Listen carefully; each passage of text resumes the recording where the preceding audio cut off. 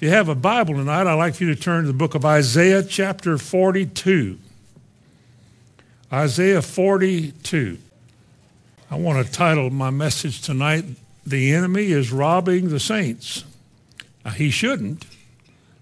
He's not supposed to, but that's what he does.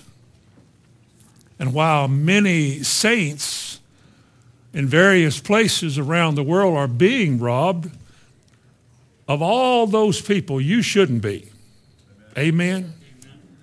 If there's anybody that I can think of myself from where I have been and who I have known that should be able to guard what's yours and do well in life spiritually, it should be us. And the only reason for that is that God, by his grace and his goodness, has given us his word. And he's even put into your hearts a desire to come out on a snowy night and hear it. But it wouldn't matter if it was snowing or not. People want to hear more, because when you taste of a little and you see it work and things begin to function for you, you want more of it. At least I think you do. You really do. So in Isaiah 42, concerning saints being robbed, God says to his people, "But this is a people robbed and spoiled. They are all of them snared in holes, and they are hid in prison houses. They are for a prey, and none delivereth, for a spoil, and none saith, Restore." One translation says they are all taken in holes and shut up in prisons. They are made prisoners, and no one makes them free. They are taken by force, and no one says, "Give them back." Is it true that Christians many times are spoiled? That they who have been given light in this hour, in spite of what they have, are being robbed anyway? Is that true? It is true. Just because you've been taught well, or just because you've been in the right places at the right time, hearing the right thing, doesn't mean that you believe it. And it certainly doesn't mean that just because you've heard the truth about power and might and ability, it doesn't mean that you will operate in power and might and ability.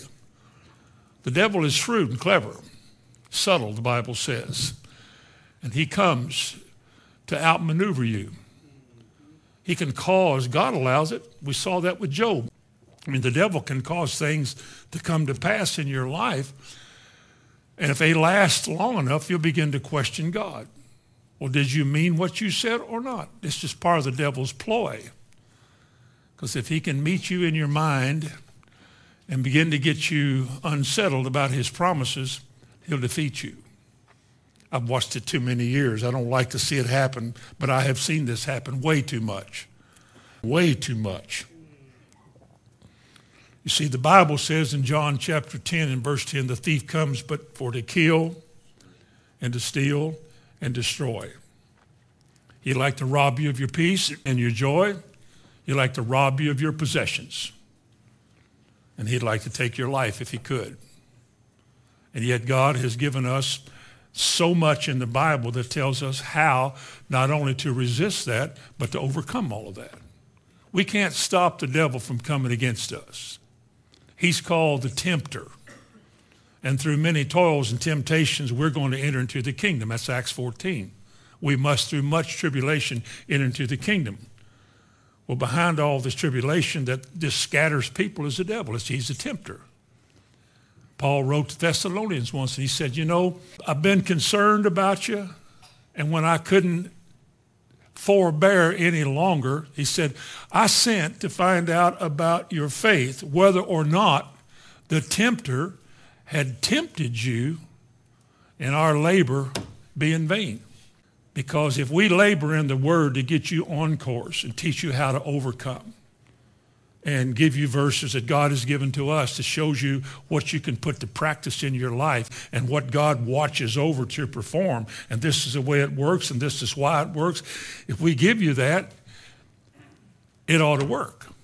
It's supposed to work. God has aimlessly said nothing. But when the enemy comes, he does his best to talk you out of all of that and to defeat you. leave you wondering whether or not this is ever going to work. How many years has it been now, people say? How long will it be? I don't know, but it doesn't look to me like it's ever going to work, in spite of what God said. You teach people, you point out things in the Word, and you want people to see it and get it. And once they begin to get it, they'll begin to overcome. Not everybody seems to, but somebody will.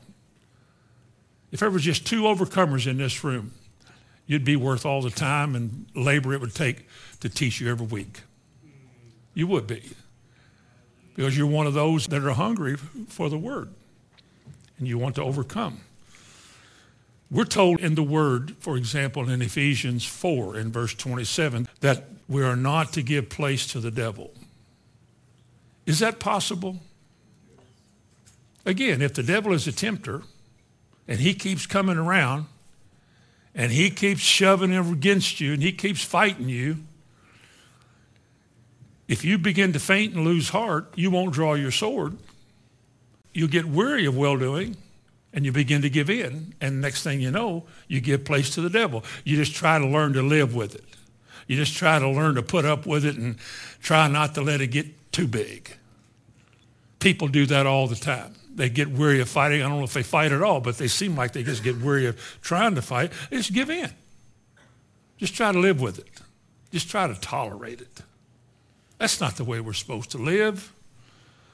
We are told also in the Bible that in Ephesians 6:13, he says, wherefore take unto you the whole armor of God, that you may be able to stand in the evil day, and having done all, to stand. Stand is in opposition to falling or failing or being moved off course, being thrown aside. Standing is a picture of somebody who is not going to be moved. I mean, I know in whom I have believed, this person would say, I know in whom I have believed, and I'm going to take what I've heard, I'm going to honor God with it in my life. And when the devil comes against me, I'll just have to trust that God, who watches over his word to perform it, will watch over what he just showed me, because that's all I got. And I'm going to stand on that word. And they have learned, even though it didn't look like it was going to work at first, God makes it work.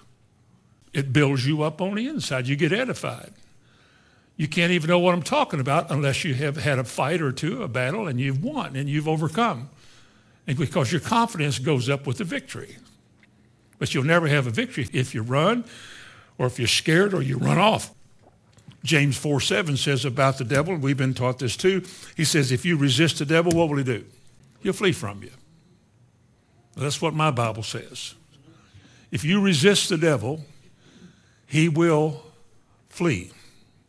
Your family, your finances, your body,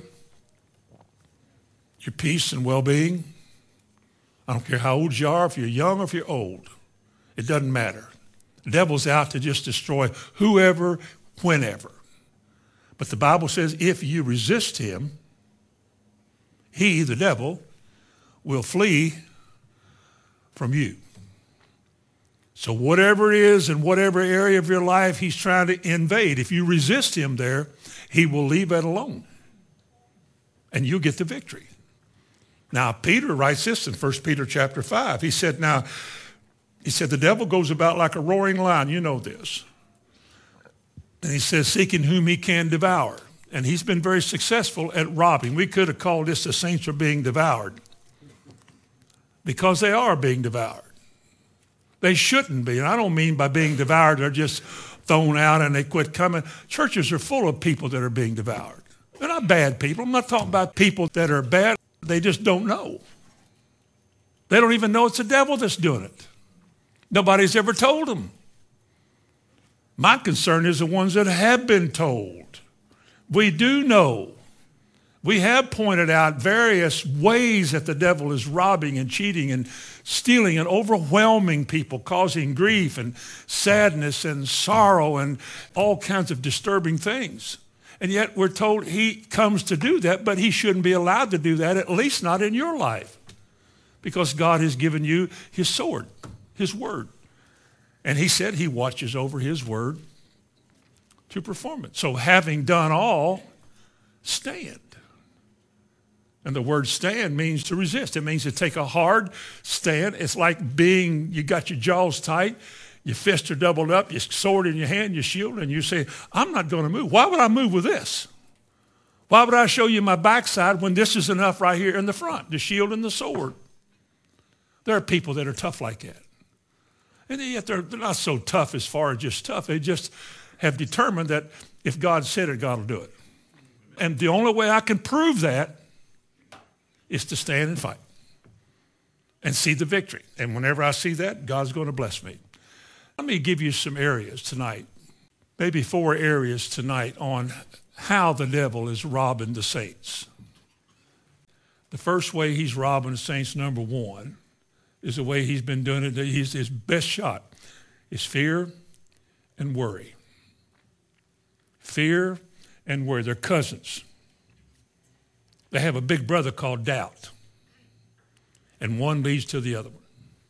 Fear is simply phobos. It's just a word we get phobia from that. Things that make people scared. Things that frighten people. And when you get frightened or when you get scared and you think your life is in peril, you tend to forget the word. But the Holy Spirit will bring it to your mind whenever the enemy comes in. He'll bring his word right against you. But if you're given to fear, if you're fearful, if you hear the word of God, for example, you hear about divine healing and overcoming and walking out a problem or a trial, and your mind begins to race and say, yeah, but now what if it was serious? Or what if it was such and such? Yeah, well, we hear about people that died because of this or that. Well, what if that? And then what would you? See, that's the kind of fear that dishonors God. Because you're putting the power of fear over and beyond or above the power of God. If God says he will do something, that ought to be enough. He'll do it. If he said, I'm the Lord that heals you, that's enough. He's our healer. He's our doctor. He's our healer. He's our medicine. He's everything that we need for all these kind of things. But if the devil can get you fearful, he can defeat you. See, the word worry that goes with fear, worry is a mental word. Like fear is a mental reaction. You react because of the fright, of the terror for some things, you know. All you need to do is read in a paper or hear a broadcast or the latest that there might be this happen or this could happen or, you know, they're just shooting here recently and, you know, they might just walk into church and start shooting. And people believe that and think that you don't have any help on your side if something like that were to happen. If you think you're alone in this world without any assistance, then maybe you ought to stay home. Do you really think that when God saved you and made you all these promises that he'll forsake you in the time of need? Why, no. If God be for us, well, the devil's against you. But so what? There's never been a saint that ever walked in this world the devil didn't try to overthrow. And when you read stories about how saints suffered much difficulty and went through this and went through that, but they triumphed in the end, praise God. God's no respecter of persons. He'll do it for you too. He'll do it for you because the one thing that is required that we all can have and that we all have a measure of is faith. Remember a while ago, 1 Peter 5, he said the devil goes about like a roaring lion. Whom resists, he said, steadfast in the faith. One simple word with so much might that the darkness kingdom trembles at the thought of it. One Christian with faith can put 1,000 demons to flight. One of you. 2 of us, we can gang up on them. We could put 10,000 to flight. How many are in here tonight? If we were all in one accord and believing the same thing, how many devils would have to flee then? Quite a few. About 1/50 of Shelbyville would have to go. There's a lot of demons around here. I'm just saying, folks, that we have nothing to be afraid of. Again, in Romans 8, whom should I fear? Who should I fear? God, of course. But whom should I have this phobia about? If God is for me, who can be against me? And yet Christians cower at the thought of, I'm fearful of the flu. I'm fearful of driving in the snow. I'm afraid I might have a wreck. I'm afraid this might happen. I'm afraid that might happen. We all have had fears like that. All of us did. There's no exceptions in this room tonight. I remember the times, as you probably can, many years ago, the first time you heard this about not being afraid. Of course, the devil ruled in your mind. It's a mental word, worry and fear. The devil began to show you what would happen if, what would happen if, what would happen if, all these kind of things to distract you from the truth, to make you think that it won't work for you. It's a nice preach that word. It's okay to say all of those things, but come on now, let's get real. And all of that opens the door up to fear and worry and doubt and things of that sort.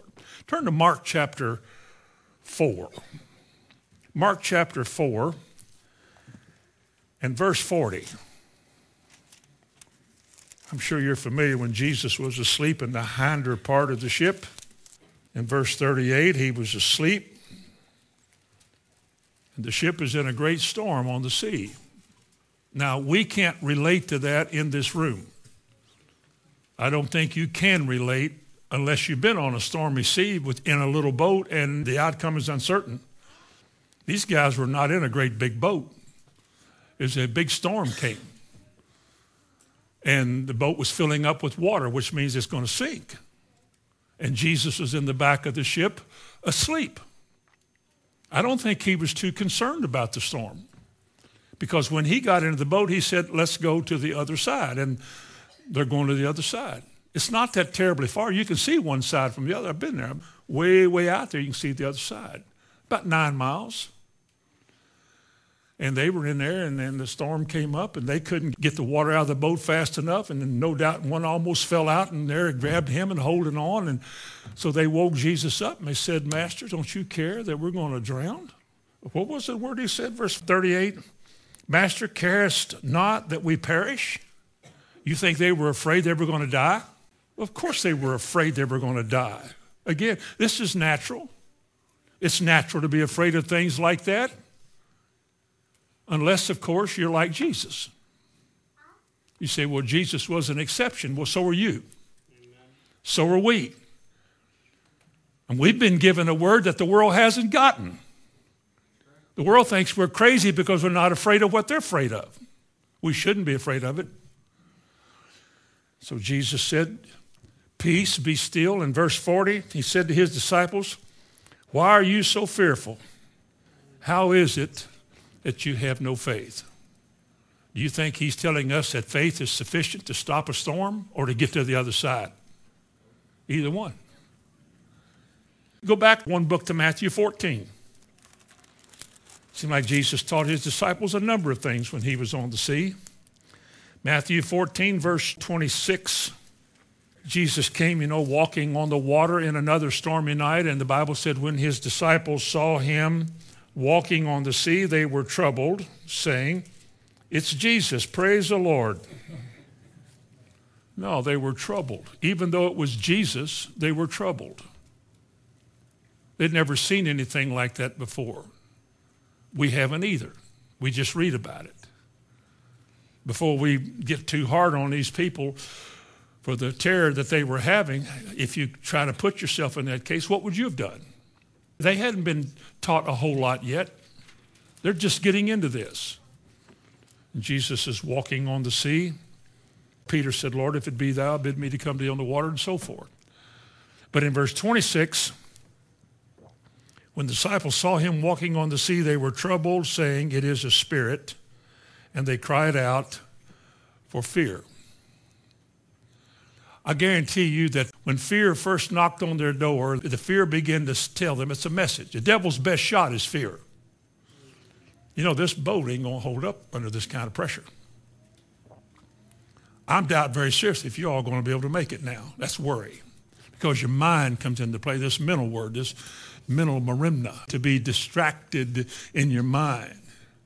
And you begin to focus on trying to keep the boat up, and then your other mind says, we're going to die. You're going to sink and die, and nobody will ever find you, and you're going to lose everything. And that's what you get for following somebody who says he's the Messiah. But where is he now? Well, here he came. He came walking to him on the water, and they still couldn't believe it. He cried out for fear. The Greek word for cried out is like a shriek. Ah!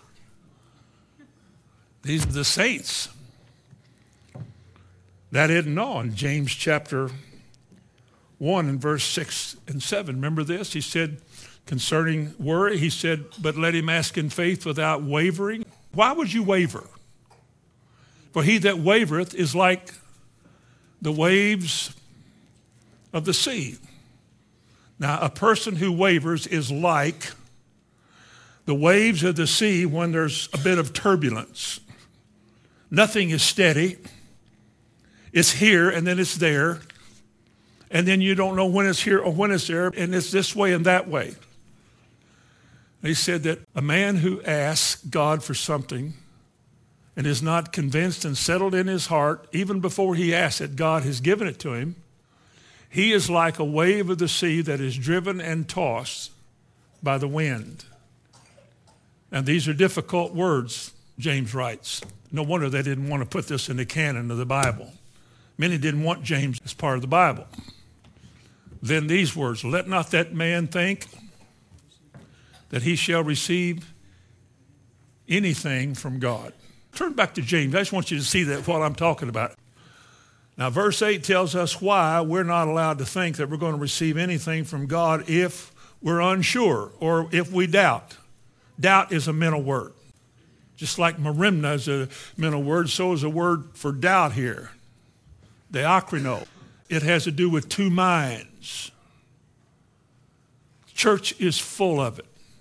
Now, I don't want to overdo this, or I don't want to exaggerate this. But when the Bible says he's a double-minded man, what is a double-minded man signified by? Instability, right? An unstable man is never sure.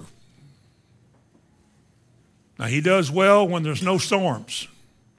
He does well on bright sunny days and feels good and got money in his pocket. Everything is fine. He's a champion of the faith. When he's tested, to see if he'll have that same attitude when things are going bad, when things aren't well, he becomes fearful and afraid. And he begins to doubt, because when you get fearful and you begin to worry about things, the very next thing that comes into your life is doubt. And doubt is a thief of huge dimensions. What verse 7 say? Let not that man think what? Now, how far does anything go? And again, I don't want to exaggerate. I don't want to make it more than it says. But let not that man think that he shall receive anything from God. Is that saying that anything and everything we receive from God, we receive by faith? You've got to believe it because he said it. You've got to live like it's true because he said it. You've got to act like it's true because he said it. That's all you got. That's all you got. I can't see him. I don't even see my answer yet. I feel as bad after I prayed as I did before I prayed. I can see no better after I pray than before. I can't walk any better afterwards as I could before. It looks like from the natural sense of things, it's not going to work at all. There's a reason the Bible says we walk by faith and not by sight. And the average person is robbed when after 5 minutes after they pray, they don't look better, they don't feel better, and they go back to asking God the same thing again because they didn't believe it the first time, and they didn't believe it the second time either. They're highly offended when you tell them, well, you don't have any faith. Oh, they're ready to fight. Jesus said one time, how is it that you have no faith? I wonder what they thought about that. See, your problem with your fear, your worry, and your being out of sorts is the fact that you don't have any faith. Oh, you faith people are just killing people. I've heard so many stories about us. You faith people, you think everything is fixed by faith. I'm guilty. I think faith is the answer to anything. I think that's the answer to heaven, for heaven. I think that's the answer for the devil showing you his backside. I think faith is the reason, the answer, and the do-it-all. One word, faith. If thou canst believe, it's still in there. All things are possible. Well, why couldn't we cast the devil out, Lord? We told it to come out. It wouldn't come out. Why couldn't we cast it out? You know what he said? Because of your faith. How many times did Jesus say to his disciples, oh, you of little faith? Not just when they were on the water, but when they were arguing over something he said that they didn't understand. He said, oh, you of little faith. Don't you get it yet? You don't understand this? I spoke of the 5,000 here, the 4,000 there, and you are debating on whether or not leaven is to do with bread and we don't have any. Whew. He told him one time, he said, how long will I endure with you? Remember that? Oh, listen to me now. You know, I might as well say it. People worry and fret and feel like quitting because of a lack of faith in what God has said. And that's the devil's goal. That's the devil's goal, is to talk you out of your faith. It's not going to work. How long have you had that symptom? How long have you been coughing? How long has that swelling take place? You know, that's a pretty high fever you have there. You need to do something, as though you're not when you're trusting God. And people start thinking like that, they get out of sorts. You know, you've heard all the stories we had raising kids I think I've ever told. But they're my stories. I didn't get them from somebody else. Dancing around the floor one night with one of my little girls when she had a fever, she was turning blue. I mean, she was convulsing in my arm like this here and sweating. And I started dancing because I thought the Bible said, count it all joy. See, I'd made up my mind going into the battle that it has to be God. I'm just going to take him at his word. God doesn't quit testing you because you passed a trial or two here or there. He doesn't let up on you. God's never through with you. Start dancing around, and she didn't get better. I didn't say this joy, his joy, grow, and she just felt, oh, I feel good now. It just stayed the same. Danced around there a while. Was I afraid? Well, fear is all over the room. It doesn't have to be controlled by it. You tend to worry. You tend to because it's a temptation. It comes to you. It knocks on your door. Hello, I'm worried. I'd like to come in. And you have to recognize what I've been told about you. After I heard who you were, I realized you've been in my house my whole life. I don't want you here. I refuse in the name of Jesus to worry. I'm going to take God at his word. I'll be a fool for Christ's sake if I have to, but I'm going to act like it's true. And you begin to do what your faith commands you to do. And the first thing that goes is your worry and your doubt. It just goes away. Depends on how far you want to go, of course. And God knows how strong you are. You know, he knew the trial that I had couldn't be a great big one because he probably knew I wasn't that strong anyway. But strong enough for what came my way. Was able to overcome it by the grace of God. So praise God for all of that. But if you listen to the news a lot, you have plenty to worry about. The recession, whatever that is. They say we've had one. I don't know. Somebody said we did. I'm not acting. They kept telling me there's a recession around here. I think we missed it. I do. Our offerings didn't decline that much during all that time. Everybody still worked. Everybody had something. I didn't have to go down to the poorhouse to get anybody out. I saw none of you standing in a soup line. But if you listen to the paper, some people just, oh my, what are we going to do now? You know, and unemployment's going up and up. There's no jobs. There isn't. I'll be. Seems like there's one somewhere if a Christian needs one. You can have a negative attitude about this. Say, well, yeah, you say that. Or you can just say, no, if I need a job, God will find me one. I want a good one. Because in his training of me, he's taught me the abundant life. So I don't want one I can barely eke out a living. I want a good one. I want a good job. And I claim one. I call upon my Heavenly Father with all the resources that he has to provide for me a good job. And I receive it with thanksgiving in Jesus' name now. Somebody said, oh, what are you going to do? I got a job. You do? Yeah. Where is it? I don't know yet. What do you mean you don't know yet? You got a job, but you don't know. What are you talking about? I'm believing God. Oh, that stuff. They want you to get on the phone and call each other.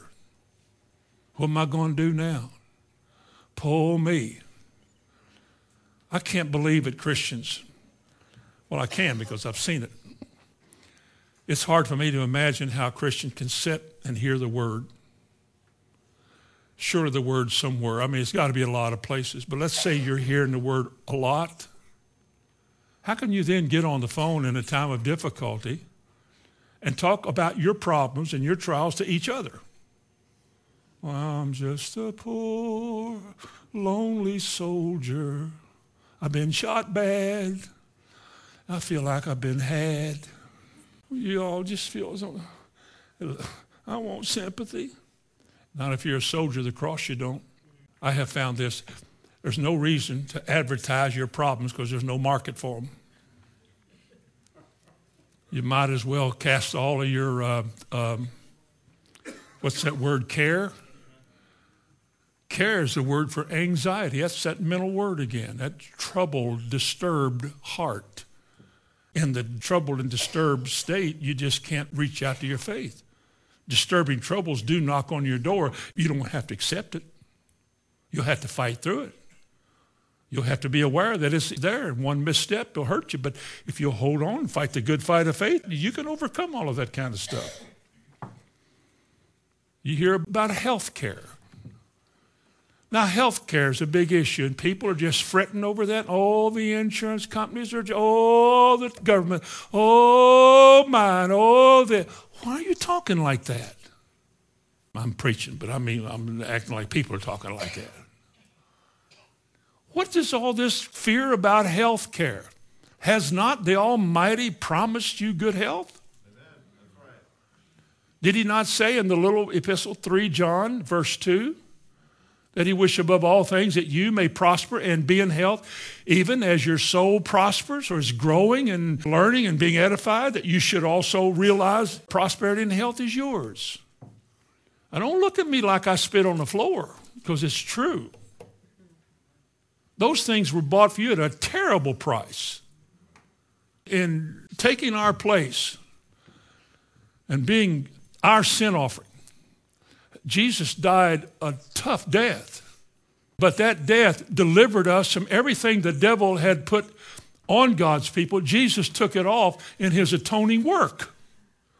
The devil has no more right to do all this stuff. So why should we worry about all this stuff? And what about old age and the ills of old age? Old age, smove age, go age, who shays? Who cares? If God can take care of a young man busy in his 30s, can he not take care of his grandpa? Of course he can. We can't deny the aging process. It just means we don't have to yield to all the prognostications about it. Well, you know, you need hospital. No, you need hospitalization if you're going to die in a hospital. I don't plan on dying in a hospital. I might be here when the Lord comes, so we're stuck. Because I do believe he's coming soon, but if he doesn't, I have something better. I still believe this. Psalm 91, for those who believe it, is the best thing you've got. No evil shall befall you, no plague. That's an incurable, fatal thing. No plague come nigh your dwelling. Concerning you, he will give his angels charge, and they will keep you in all your ways. What more do we want? So you don't even dash your foot against a stone? Plus, he ends that assurance policy by saying in verse 16, with long life, he will satisfy you. Doesn't mean with long life you'll barely make it. He said with long life, he will satisfy you. I think a lot of people learned how to quote that and it didn't work for them. But I think it's supposed to work. God may have a special plan for somebody like a Stephen who was going to die young to influence a Paul. So I don't know what special anything with anybody is. I just know, as far as I know with what I read, that the 91st Psalm is what I'm supposed to believe. He said, I have been old and I've been young, and I haven't seen God's seed begging for bread yet. God didn't call us out of darkness to make us live a dark life. He came to turn everything around in your life, to bless you when you go out, to bless you when you come in, that everything you put your hand to should prosper. All of you. All of you in the workforce out there, and praise God in the kitchen and the oven. Ooh, the oven from whence cometh goodies and so forth. We should be blessed. Now, people might laugh, you're making that up. I believe this. I believe it even at the risk and the sake of sound like a fool. I believe it. I think of all the things that people worry about. You worry about your body, and your body's been redeemed. You worry about prosperity, and God said he'll supply all your needs according to his riches. He's not broke in Christ Jesus. He'll bless you when you go out. He'll bless you when you come in. He'll bless you in the city. He'll bless you in the field. There's no other place you could be on this earth unless you're swimming or you live in the ocean somewhere. He says, if you will take his word, heed it, give heed to it, and let his word become your life, like he says he wants it to. He said, all these blessings shall come upon you and overtake you. Now, if you believe that, what in the world are you worrying about? What are you clamoring about? And I'm not saying anybody is. I don't know any. I'm not after somebody. I'm just saying from 30 years of being in the church. Why are you talking back and forth with each other about your problems and your woes and, oh, poor old me? Don't you have an answer? Isn't there an answer for all this stuff? Oh, what about the terrorists? What about terrorists? What about them? Oh, they might kill us. They can't kill anybody unless God allows it. So if a bunch of them come running in here with bazookas, they only fire if they let them. There's been many wonderful stories in history where the enemy has tried to kill somebody and a gun wouldn't work. I know one case where they shot one pistol and it wouldn't work. He threw it down, got another guy's pistol, and it wouldn't work either. Then the guy goes away, picks the pistol up and fires in the air, bang, bang. It wouldn't work on this guy here. There's been visions. I remember visions 30 years ago that were given about the last days, about being chained to the wall or held in a firing squad. And somebody said, you have anything to say before you die? And somebody said, yes, your guns won't fire in the name of Jesus. Click, click, click, click, click, click, click, click, click. They said, oh, I don't believe all that. Well, then you'll get shot. You'll be one of those that sags to the ground. I'm telling you, folks, the wonderful things that God will do for those who believe. Right. Nothing is impossible. Nothing. And again, why should we be afraid or worry about anything? Look at Psalms 56. You might want to remember this one and write it down. Psalms 56 and verse 3. What time I am afraid, we're all faced with it. What do? What time I am afraid, I will trust in thee. Why? Because of verse 11. That's why you trust. In God have I put my trust. I will not be afraid what man can do to me. Well, what if man shoots you? Then you go to heaven. You get there quicker than the rest of us. Well, that's not funny. That's the truth. And if you think heaven is not better than where you live, then you need to keep coming. Because there's no place like what God is preparing for us. Or whether you've noticed it or not, in the last 10 years or so in this world, it's getting pretty bad. It's getting vulgar and nasty and ornery. Well, just like he said in Timothy about these signs of the last day. Lovers of self, heady, high-minded, nasty. You know, Christians are beginning to think more and more, come quickly, Lord Jesus. The pursuits of this world, I see now, they've lost their shine, their sheen. Come quickly, Jesus. So, we don't have to fear and we don't have to worry, but it's through worry and fear, which with its accompanying doubt, that multitudes of saints are being robbed. A second reason that saints are being robbed is because of ignorance. Ignorance. Now, I don't mean being dumb. I don't mean that kind of ignorance. I mean just lacking information. Saints that have not been taught. I think my ancestors were part of that crowd. My mother's and dad's side. My dad's side was all Catholic. They were robbed. They were robbed for generations on that side. Well, there couldn't have been too many generations because this America's not that old. My mom's side, the little country church with the little kind preacher and the things he said to try to make everybody feel good and about things, they never were taught. There was never instruction. There was never pointing out to anybody how to live the crucified life or how to take up your cross daily. It was a good idea. It's a nice thing to do because it has advantages in the Bible, but if the preacher's not doing it, he didn't know how to teach it. And most people in those churches weren't taught. My dad told me once, I think I was barely saved, but the reason they didn't study the Bible was because they might get it wrong, and that would be a sin.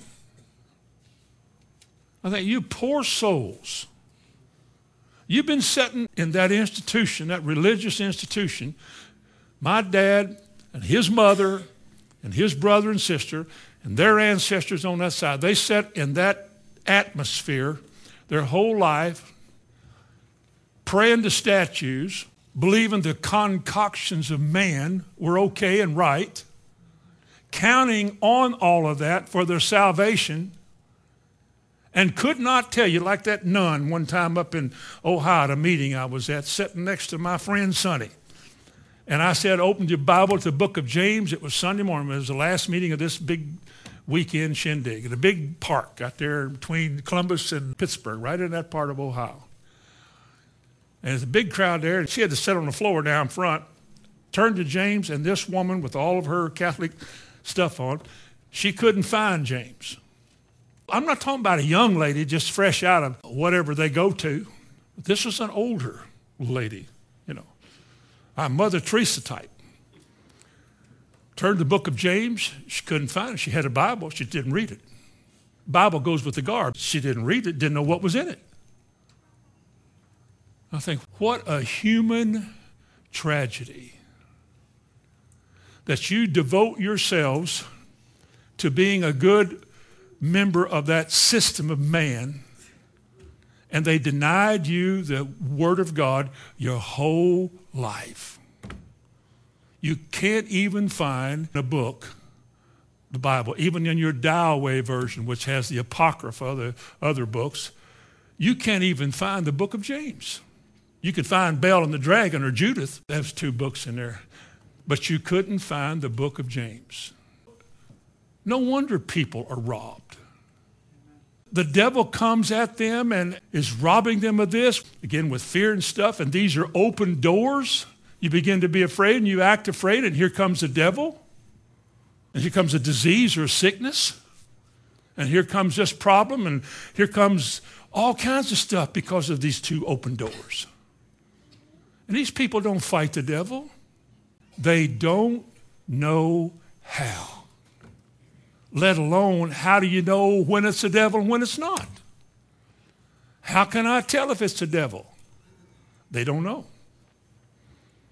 They just have this kindness about them, this outward appearance and this look of piety. And they pray a lot and they do all these kind of things and go through the routine. and can't find the book of James. It's a wordless religion. And it's a robber, it's a cheater, and it's a thief.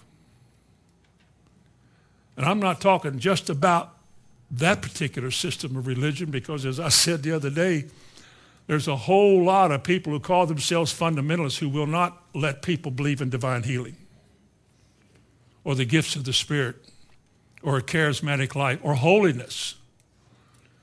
They talk their congregations out of all this, and as a substitute for this way of faith, they give them building projects, missionary journeys, and all kinds of programs.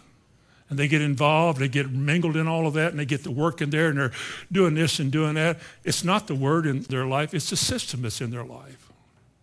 They don't know how to fight the devil either. They don't even know what a trial of your faith is. To them, faith is the name of your church. We're the Baptists or the Christian faith, or we're this kind of faith. They don't know what it means because they're ignorant. And the devil feeds on ignorance. He wants you to be busy. He wants you to go places and do things. Or he wants you to assume, for example, that because I'm a preacher and I preach twice a week, I'm going to heaven. That won't get you to heaven. If you mislead people your whole life, you ain't going to heaven. I don't care how hard you preach and where you were. I can't tell you how much of a premium that God puts on his word. And yet, because of its content and because of its challenges and because of what is required of us to live on his terms, and the preacher himself doesn't do it, he talks his congregation out of doing it too. I'm talking about the systems of man. Allow me to ride this horse again tonight, because I'm watching this happen as I stand here tonight. Churches are talked out of their faith. They have no faith. A lady said one time, "Oh, how do you memorize the Bible so much?" Not everybody can do that. And I think, how many phone numbers have you memorized? Social security numbers, addresses, children's birthdays. I don't know how you women memorize all those birthdays. Well, how old is so-and-so? My wife would say, well, she was born after sister. And they give you, age and dates. We all have minds, folks. We can use them as much as we want to. But the devil wants to keep it empty where the word should be. Just take for granted what you hear. Don't go search the scriptures, see if it's true. Don't spend time with the word. Don't pray over this. Don't put your finger on something and say, Lord, make this to be mine. Lord, show me this. Don't do that. Just take for granted. I go to church. I've been baptized in water. You're all right. I sat under so-and-so. I've been there. I've done that. I've gone over. Said, hey, you're all right. That's what the devil wants you to do. And a time of difficulty comes, you have no word in you. As I said recently here, the word you hide in your heart is the word the Holy Spirit uses to prompt you to fight with that word. It's a sword. If you're not hiding anything in your heart, if you're not keeping in memory and remembrance what you're hearing and working at that, what are you going to use to fight when the devil comes? Well, you're going to have to stand your ground and fight him. You have to make up your mind about healing and doctors. And I keep saying this, I'm not against doctors. If we didn't have doctors, most Christians would die. It shouldn't be like that. The doctors do their very best at relieving the misery of this world as best they know how. But for us, there's a better way. I'm glad for them. I have had personal friends through the years who were doctors and medical doctors. I've known one down in Hopkinsville. He's dead now. He's a fine man. He used to invite me down there all the time to speak, and we'd talk about things. And he tried. He really did. He tried, and he cared about people's miseries and problems, tried to help people, grieved over them when they died. But do you know there's something better for us? We have something better than all of that. We do. We have, I am the Lord that heals you. His word is medicine to our flesh in Proverbs 4. Our Messiah, Jesus, carried your pains As well as your sorrows and your griefs, he carried your pain and your diseases. And by his stripes, you were healed. Prosperity. What is it that you need that God cannot provide? What do you need that if you have faith, he will not provide? He doesn't limit us. Did you know that? When he said, what things soever you desire, he took the limits off. He said, what things soever you desire. When you pray, believe you've got it, and you'll get it. I still have them hanging on my wall in my office. Again, it's been through the washing machine once, but I framed it. I wrote it one night, early in the morning, I wrote down my little contract with God for a house. Of course, my mind was telling me all the time, how can he give you? You don't have enough money to buy a window. And I still remember this because it was a kind of a moment in my life. I think, I don't have to know how he's going to do it. I got the easy part. I'm claiming. He's got the hard part. He's the doer. I'm going to hold on to it. And I did. And he did. That little verse in Mark chapter 10, no man hath left houses. He said that plural. And I thought, houses plural. Did I get more than one?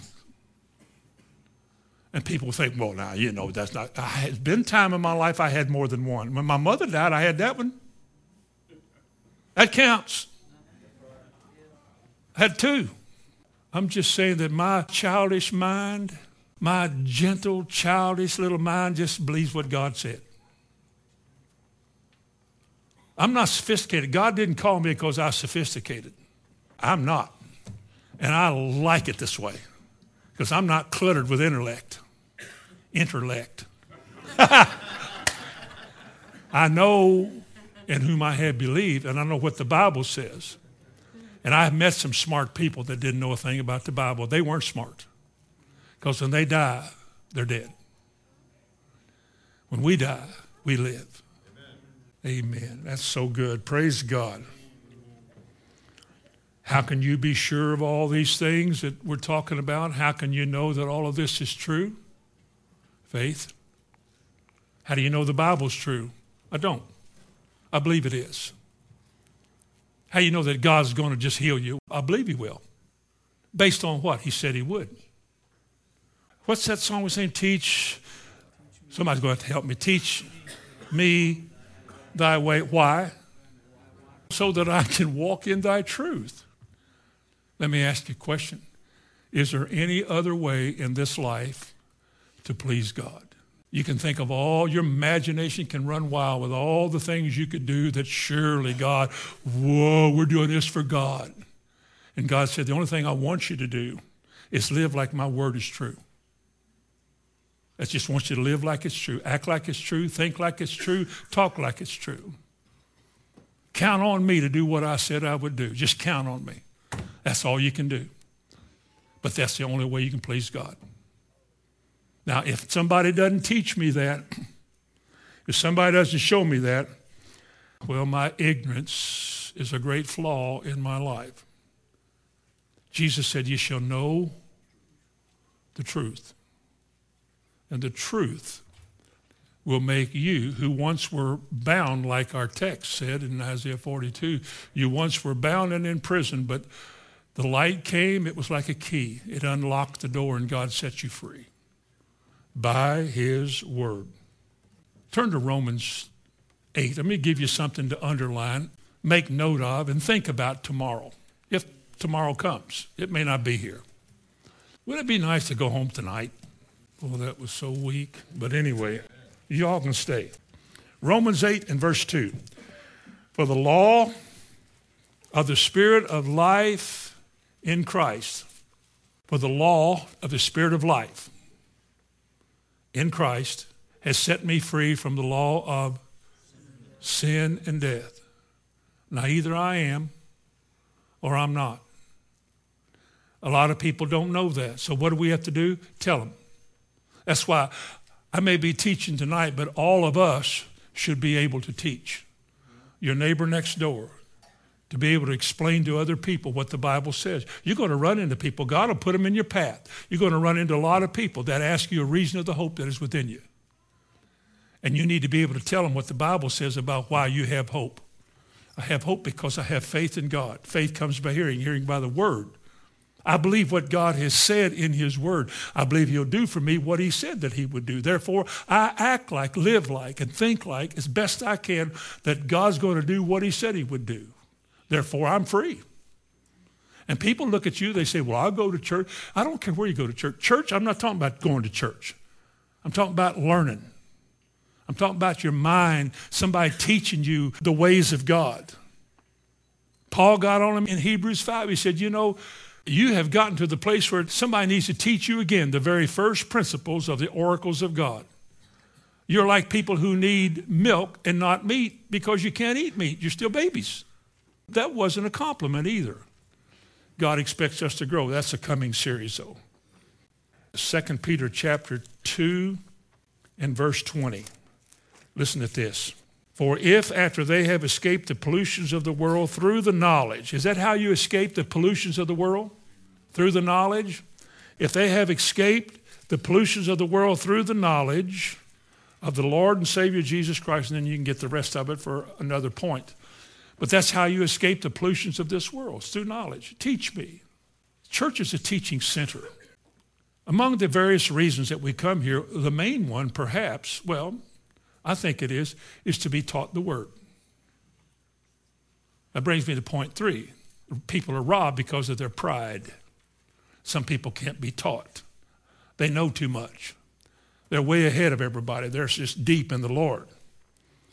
Pride is all about you, who I am, who I think I am, what I've done, how I feel about what I've done, and how important I am. A proud person is offended if he's not recognized. He pouts.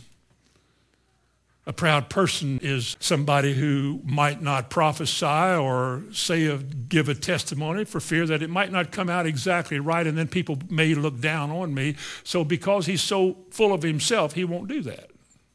He couldn't clap his hands if somebody important was watching him because, well, he wondered what they might think about him. He would never get up and run around the building when all the rest of you were running. That'd be a good time to get in line.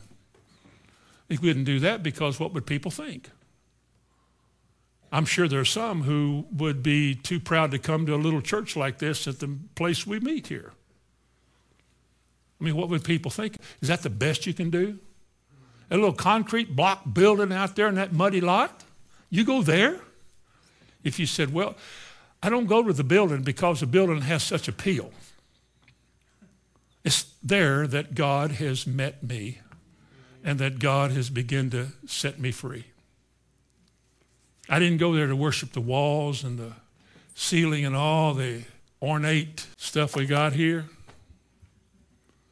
I go there because when I get there, I join in to worship God, to whom I am grateful and to whom I am thankful.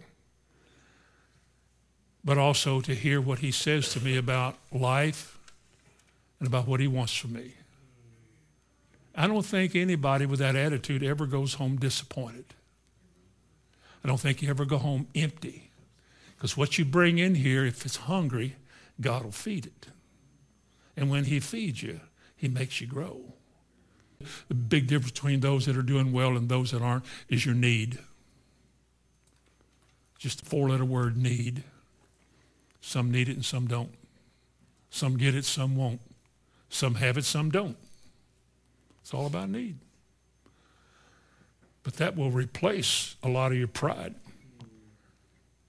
Can't get involved with tongues, healing, dancing, and so forth. What would people think? I was a basketball coach, and they heard about me casting out demons. Now, what decent, honorable, dignified Christian assembly in Charlestown, Indiana, would tolerate anybody casting out demons, whatever that means? And they looked at us like we had leprosy. All the old members of the pillars, all the ones that sat in the back, were all just embarrassed. This is coming out of our church. And they had a prayer meeting one night. When? I didn't remember that being in the bulletin. See, the bulletin tells you what God's going to do all week long. And all the scheduled events, we used to go out and knock on doors, and we'd come in and get in the church and turn on the old cross. We had a big old gold cross and had a light behind it. Man, you could get into prayer with that thing on. Y'all not getting all this. But anyway, we get to praying, and we sit there. We pray for a couple of hours. One night, somebody told one of the pillars of the church that there was something going on in that church, and they didn't know what it was, but I bet you go in there, you'll catch something you wish you hadn't caught. That's the way they think over there. So we heard the back door open. We were in there praying in tongues. Giddy, giddy, giddy, giddy, giddy, you know. It was Charlie Henthorne, night watchman. Giddy, giddy, giddy, giddy, giddy. You know, we're just praying in tongues. He came in that flash. What's going on in here? What's going on in here?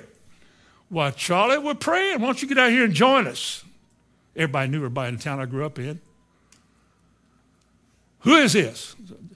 Well, this is the preacher right here. He pastors this church. I'm one of the elders, and this is my wife. And why don't you get out here and pray with us? Maybe the Lord will save you tonight. He left and went out the back door.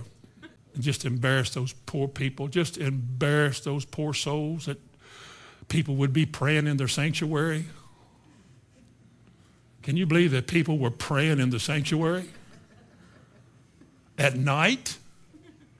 With the lights on? That's where I got filled with the Holy Ghost, in that sanctuary. On the front step, I got born again right there, and I was kneeling right here the night I spoke in tongues the first time. I was right there in that church. Oh, Charlie should have been there that night. It was quite a night. I'll never forget it as long as I live. I kept holding my mouth when I got it, and I couldn't stop it. I tried not to talk out loud because people were there that I knew, and I didn't know, you know, the basketball coach. Come on, give me a break. And what would people think if I'm going giddy, giddy, giddy, giddy? So I put my hand over my mouth. I remember Judy Cox. She was talking tongues at me, and then I just go. She said, no, the Lord has something to say to you. I'll never forget this. We're all just praying. I walked over to the organ. I said, I'm going to just say a few words and see what happened. I just went, you know, giddy, giddy, giddy, giddy, giddy.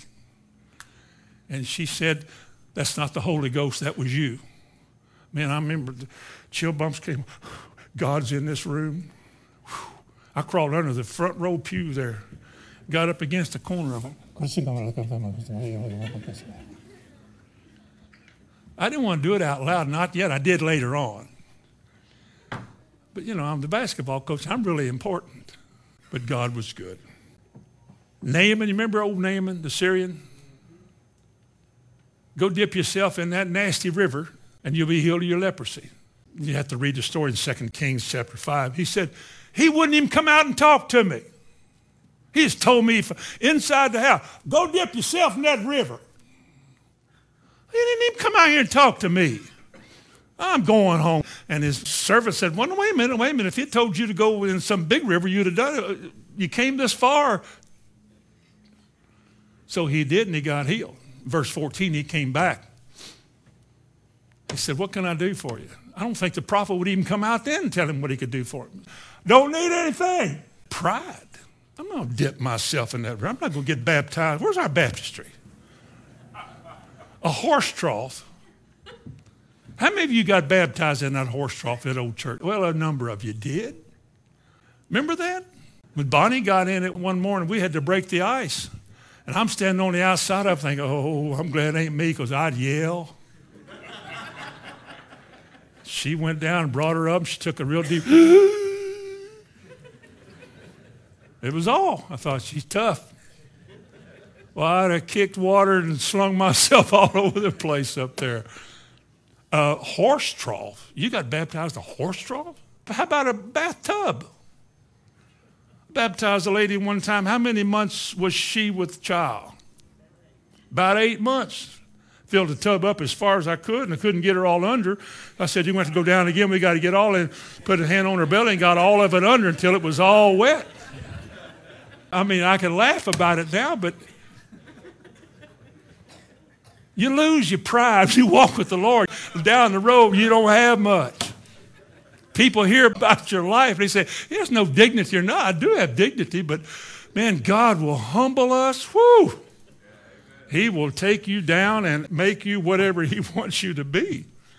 See, God resists the proud, but he gives grace to the humble. And that leads me to my last point about why people are robbed because of distractions. You try to fast and you smell food. You've been convinced or convicted about needing to discipline yourself and make it a point daily to spend time with God in a certain way, whether reading or praying or just meditating. Okay, I got to start somewhere, so you start. Or you're going to meet with your children or your family, have a family hour as father. And you do it for a couple of times or a couple of days, and the next thing you know, oh, man. And then, oh, man keeps coming. And then, oh, man, you got to go do this. Oh, man. Oh, woman, you got to go do this. And, oh, woman, you got to go do that. It seems like there's so many things that pop up, things that come up. But again, you can smell cookies if you're trying to fast. You get distracted with children playing, making a racket, and you're trying to study it, and you heard something go bang, you think, oh, man. It's just distractions. The classic distractions in the Bible, I want to close with this tonight, is in Luke chapter 10. If you'll turn over there. Luke chapter 10. In Luke chapter 10, verse 40, but Martha was cumbered about much serving. And she came to Jesus and said, Lord, dost thou not care that my sister hath left me to serve alone? Bid her therefore that she help me. And Jesus answered and said unto her, Martha, Martha. Just like when your mother used all three of your names, you were in trouble. My mother, when I was in my worst kind of trouble, she'd say, Tommy Willis Hamilton. I thought, this is a whipping. Because the only time I get three names is when I'm in trouble. But when Jesus used your name twice, Martha, Martha, you're in trouble. Not trouble with judgment, but just you messed up. Martha, Martha, you're cumbered about with so much stuff. You're so easily distracted. You should be sitting here doing what Mary's doing because she has chosen that one good part that will never be taken away from her. And only one thing is necessary. That's what Mary's doing. She's listening to the word. And you're so distracted. You got to serve. You got to do this. You got to do that. You got to go mow the grass when you should be sitting here and you should be on the phone calling somebody to wish them. But you got this to do. And you got so many things in your life to do that you really get nothing done. And the devil's folding his arms, making a fool of you. Ha, ha, ha, because he knows if you get discouraged enough, you'll begin to weaken and you'll think, well, it just didn't work. And you just learn to live with not doing things you got convicted of doing. Amen. Are you robbed? Are you more than conquerors? You should be more than a conqueror because God's on your side.